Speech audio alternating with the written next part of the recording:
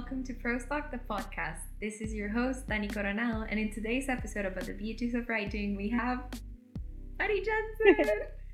Maddie, do you want to introduce yourself? Sure. Hi, everyone. I'm Maddie. I'm a fantasy and science fiction writer. A lot of you probably know me from my pink hair and my pastel aesthetic posts on Instagram. My debut novel, Blood of Queens, is coming out July this year. I'm Australian and I have two little bunnies called Kenobi and Kylo. So I think I interacted a bit in that live stream. It was a live stream, an Instagram live stream, where you went off. It was awesome. You went off on this, it was like toxic romance, like low-key, high-key, abusive romances that are being, not to be repetitive, but romanticizing these patterns that are not meant to be romanticized. So yeah. I thought that was really interesting, and you vocalized it perfectly. So I just slid into the DM. So I was like, hey, do you want to be a guest? So let's start this conversation.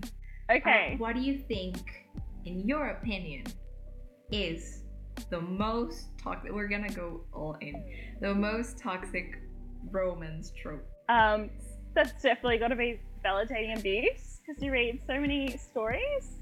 Okay, Sarah J. Maas, no shame if you like her, but there's a lot of shows, there's a lot of books where the male interest will be like pushing a female character around, or he's like possessive of her, domineering of her. And I think that it comes from this idea that women have to like either physically show they're dominant or they have to be dominated. And there's this view in society that women are only strong female characters by like patriarchal views, like if they swing a sword, if they act in like traditionally masculine ways. A lot of the time that's how women are seen as strong. Only if they can like physically outmatch their enemies. So they can be better than men by beating them at their own game. And then you've got this trope where men and women are often in very like physically charged relationships, and it just gets to a stage where it's too much because men are like pushing women around, and you're like, okay, now we've reached the stage where it's like it's actually abusive. So yeah 100%, and we've all seen it. I wanted to ask you, why do you think this trope is as popular as it is?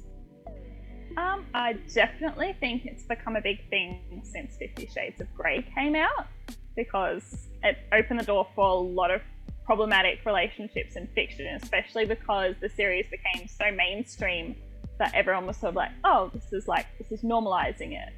And that book's a big problem to me, because it portrays a really toxic relationship. The female protagonist is like always dominated by the male love interest, and it's portrayed as like really sexy, like, ooh, of course women love being submissive for their love interest. And then otherwise strong female characters shown as being softer and backing down for like men they care about. I also think it's always been there, like that was the romance, how do you say it? Gosh, the blueprint, the romantic blueprint for any relationship in the past, like Western history. I saw this really interesting, I'm gonna go a bit like off script. I saw this really interesting video. It was a critique of the police character in the second and third season of Stranger Things, the police guy. And it says that nostalgia, I think it was by the pop culture detective, I think that's his name. I'm gonna leave it in the description.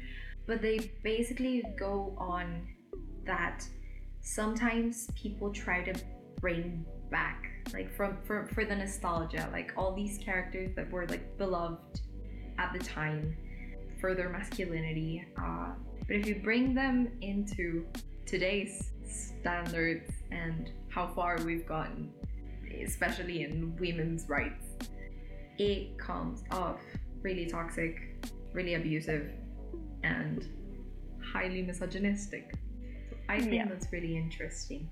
Do you think it's a writer's responsibility, because this is a writing podcast, do you think it's a writer's responsibility to write a healthy romance? Definitely. Like, I think as a writer, you've often got like readers, especially like, my book's like an adult fantasy, but sometimes you get like younger readers who are reading these books. And I feel like it's my responsibility to portray problematic relationships as problematic and then healthy relationships as healthy, because you see a lot of young girls consuming this media and then they think because it's so mainstream and everyone's so accepting of it and not really judging it, then that's okay when they experience that behavior from guys because they've seen or read about it and it's been romanticized. And like all these things like cheating, abuse, they're not part of a healthy relationship, and I don't think they should be portrayed as such. So I think, okay, this is an example for like Latin American and Spanish speaking culture. There was this movie in like 2012 called Tres Metros Sobre el Cielo. I'm gonna translate it directly: 3 meters above heaven. And it was basically an after, like before after. So it's really, it's a bad romantic, like bad guy, sweet girl, and he does some terrible stuff. He can kidnap the dog. Like, it's so weird. It's a really weird movie.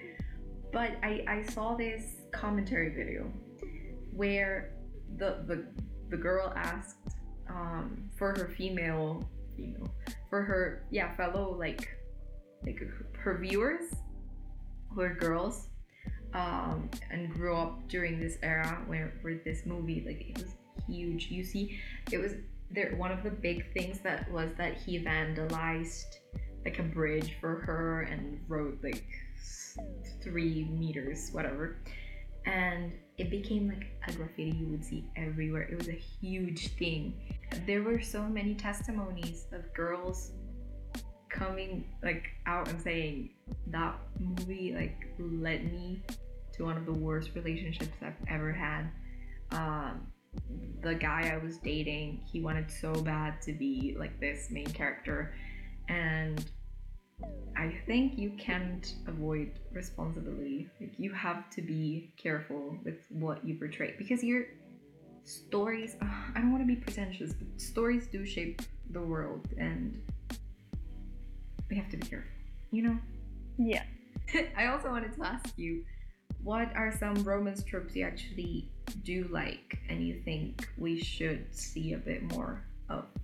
I really like friends to lovers. I think it's really fascinating to explore because you've got the dynamic between two people shifting from friendship to something romantic. I think some people can kind of see that as like boring, like it doesn't have the same like passion or fire as like enemies to lovers. But like, I think it's really nice in the sense it often creeps up on the characters. And if it's really well written, it can be like just as interesting as enemies to lovers. I also enjoy soft boy and broken girl, which I've done in like my writing, as opposed to like the opposite, because often you get the guy who's like a bit brooding, a bit dark, you know, tragic past sort of thing, and then the girl's like the soft one. And I sort of really wanted to like flip that on its head in my book. So yeah, I thought it would be fun to like write the reverse, like a boy who's like a cinnamon roll and he's like really led by his heart, and like a girl who's a bit more jaded and reluctant to open up. And I think like any tropes that have like a little bit of tension, but also have the chance for the characters to like build an actual healthy relationship. I do enjoy enemies to lovers, but I think for me it has to be well written. Like, I've gotten turned off in the past where it's, as we discussed, it's like abusive, it's toxic. I think there's a difference between like enemies to lovers and you're just romanticizing someone who's like abused this woman. So yeah. And it happens, oh my god, that happens a lot with queer representation in media. You see a lot of queer stories being about like the bully turning, no, but he's actually in love with the boy that he's been harassing for the last 5 years. That is not the same as enemies to lovers. That is abuser and victim to lovers, and it's weird, and we should retire that. I hate that trope. I do not Yeah. like it at all. And you do see it a lot in especially MLM. Yeah, like men love men. Yeah. Men who love men. Yeah. Stories where the bully, no, but he's only a bull, he's only homophobic because he's gay. That is such a toxic trope. I hate it. Those are all the questions, but I wanted to ask you about the book you're publishing in July. Tell me about it. Okay, so yeah, Blood of Queens is like an adult fantasy. So the main characters are Carissa Darnell and Jason Morrow. Jason's father is basically like a conquering warlord who conquers Carissa's family's kingdom. And almost all of her family are killed, and she has to marry Jason to basically make his dad's rule legitimate. But she also has some dark magic, and so she's struggling to sort of hide that from her new husband's family because she knows if they figure out what she can do, they will sort of see her as a weapon or as a threat or something like that. And I think that it's a bit enemies to lovers and like arranged marriage sort of tropes. I played around with that a bit. But yeah, I think that's pretty much like the main storyline. I'm so bad at describing my own book, but that's pretty much it. I think that sounds pretty cool. I wanted to ask you, are you self-publishing? Yeah, I am. Yeah. That's so cool. Congratulations. Thank you. How's that process been? So it's been really interesting. I've been learning a lot from like other writers who've done it before. Like there are a couple of writers who I messaged and like, hey, what did you do about this? Like, do you need that? Like, it's been a really interesting learning curve because there's been things that I haven't like thought of that I've been seeing from other people. I'm like, oh, I didn't even really think about that in self-publishing. But everyone in the community is like really like willing to help, open with information. So I think that definitely really helps when everyone's like happy to like share knowledge about how the process goes. So yeah. Yeah, I love this community. Yes. Yeah. What are some of the bumps in the road with self-publishing? Do you have any wisdom to share? Well, so far I definitely think my thing has been know what sort of editor you need, because my thing was I thought it needed a proofread and it didn't. It needed like I think it was a line edit, and I was sort of like, oh, okay. So I think definitely try and figure out where your book is in terms of what editor you need is a good idea. I think it's good to sort of set yourself a timeline of when you want to do stuff, because obviously there's an order in which things need to happen. So setting yourself a timeline where you can go through, okay, I need to do this step, then I need to do this step, and having it like there visually has been really helpful for me, because I can just check it and I'm sort of like, okay, I'm up to this is what I need to do next. So do you know how, like, can you like summarize a bit what a copy editor and what a line editor is? Do you know? Yeah, so basically, line editing is sort of, there's like developmental edit. That's the first one. So developmental editing is like basically they're focusing on like the big picture. Does everything make sense? Do the characters make sense? Does the world make sense? Is everything consistent? Then you've got a line editor or copy editor, which is basically double checking that everything in there is like making sense on like a sort of more sentence by sentence level. And then a proofread is basically the final spelling, grammar, like the final polish. So yeah. Okay, what else can I ask you? What other topics are you like really passionate about? Just trying to think. Obviously, like, yeah, how women are portrayed in fiction in general, as well as like okay. So yeah, like I think and Cass Marin on Instagram also had like a lot to say about this topic as well, and she praised it very well.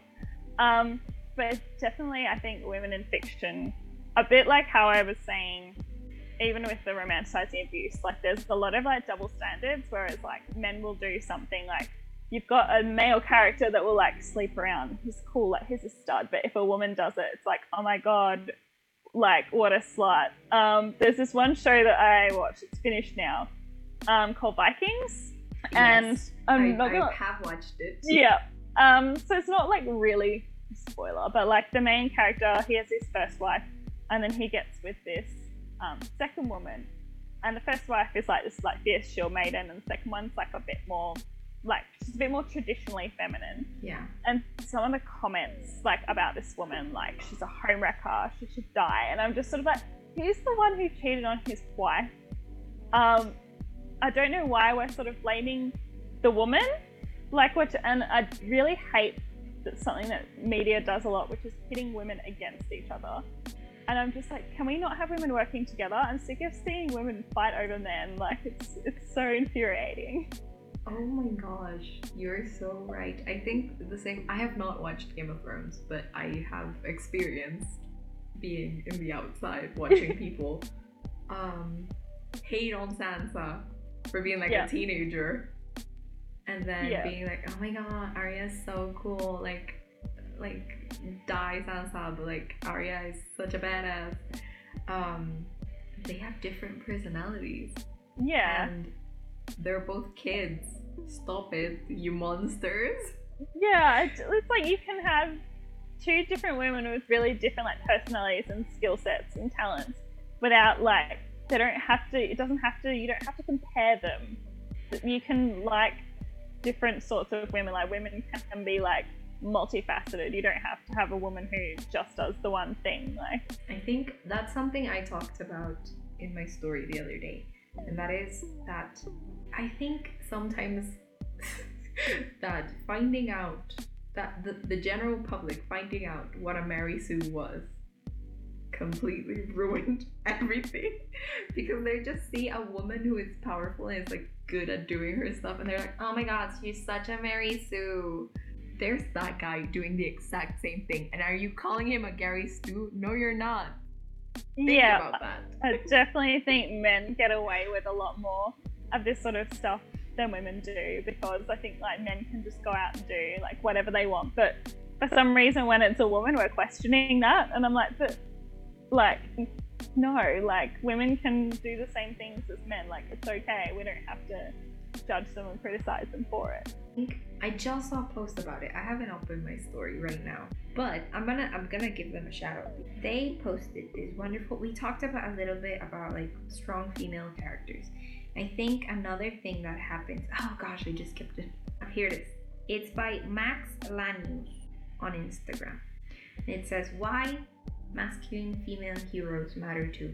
I think that's an important thing to talk about, because I feel like people whenever they see that there's this new masculine female character, they're like, oh my god, she's such a strong female character, no personality, no nothing. They don't give her a chance to just exist. Yeah, that's it.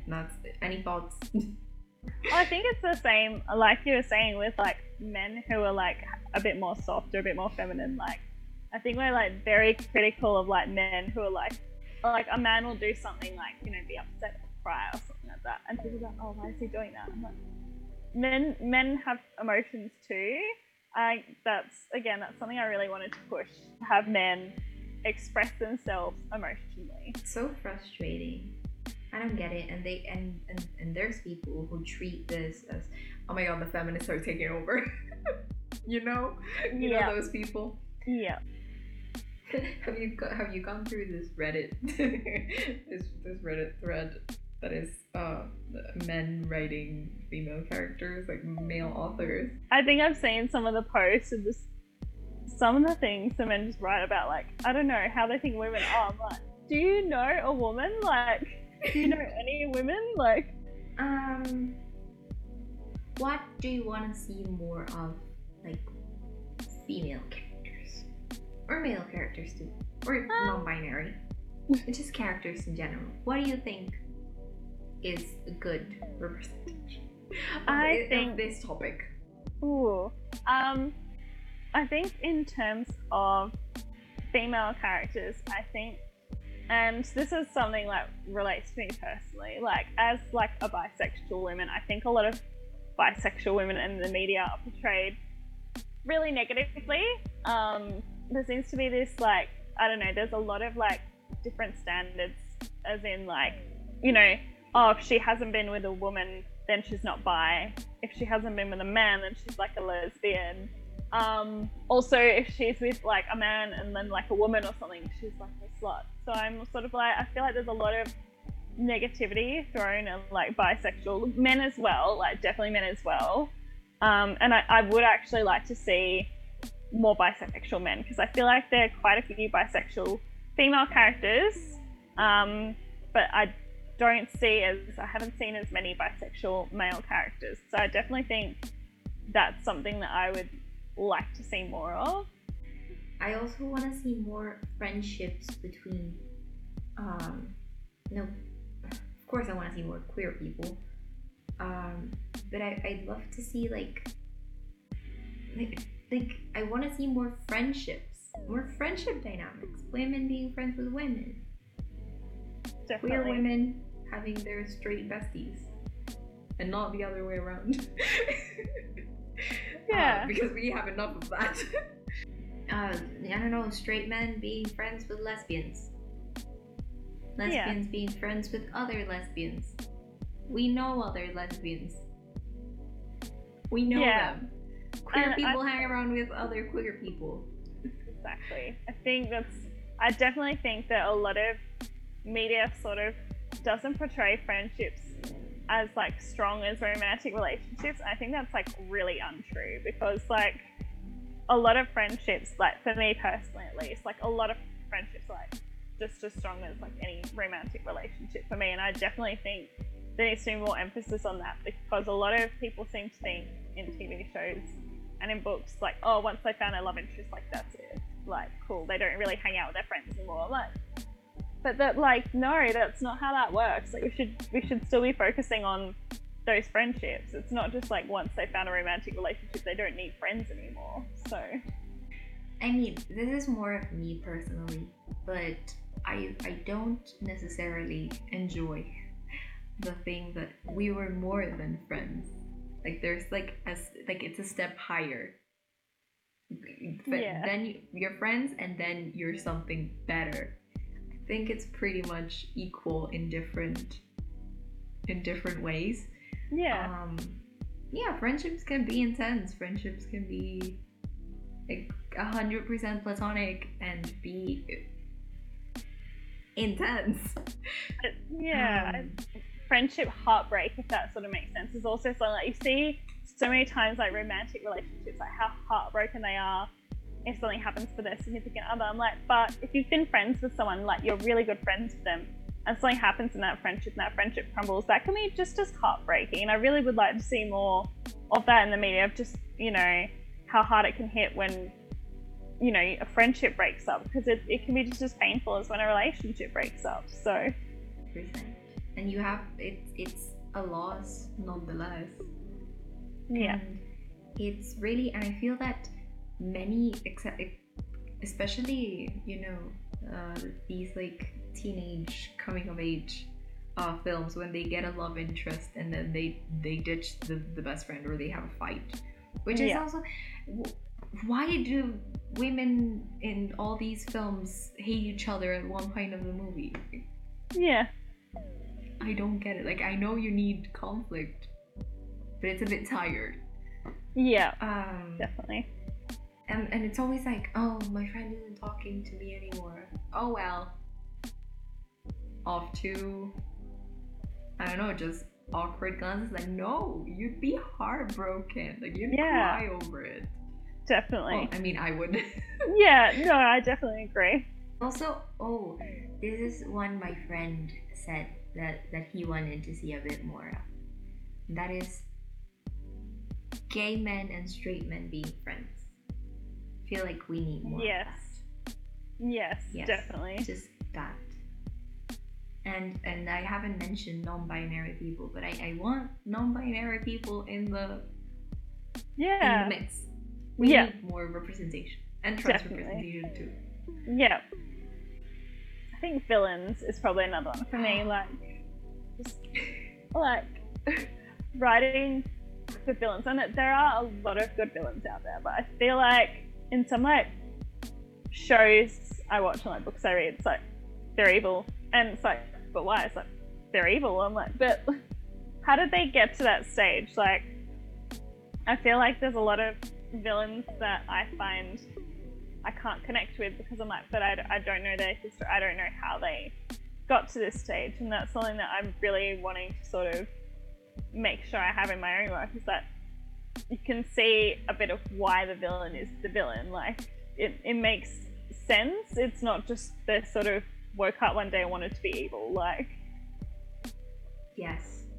And also having an explanation to why someone does something. It's not really an excuse, and it's not really the space for a redemption arc. Like, they can just be a dick. And I think we can know why, and it doesn't mean anything else is gonna happen. Like, just it adds depth. I feel like that's a big thing these days, like giving the villain a redemption arc.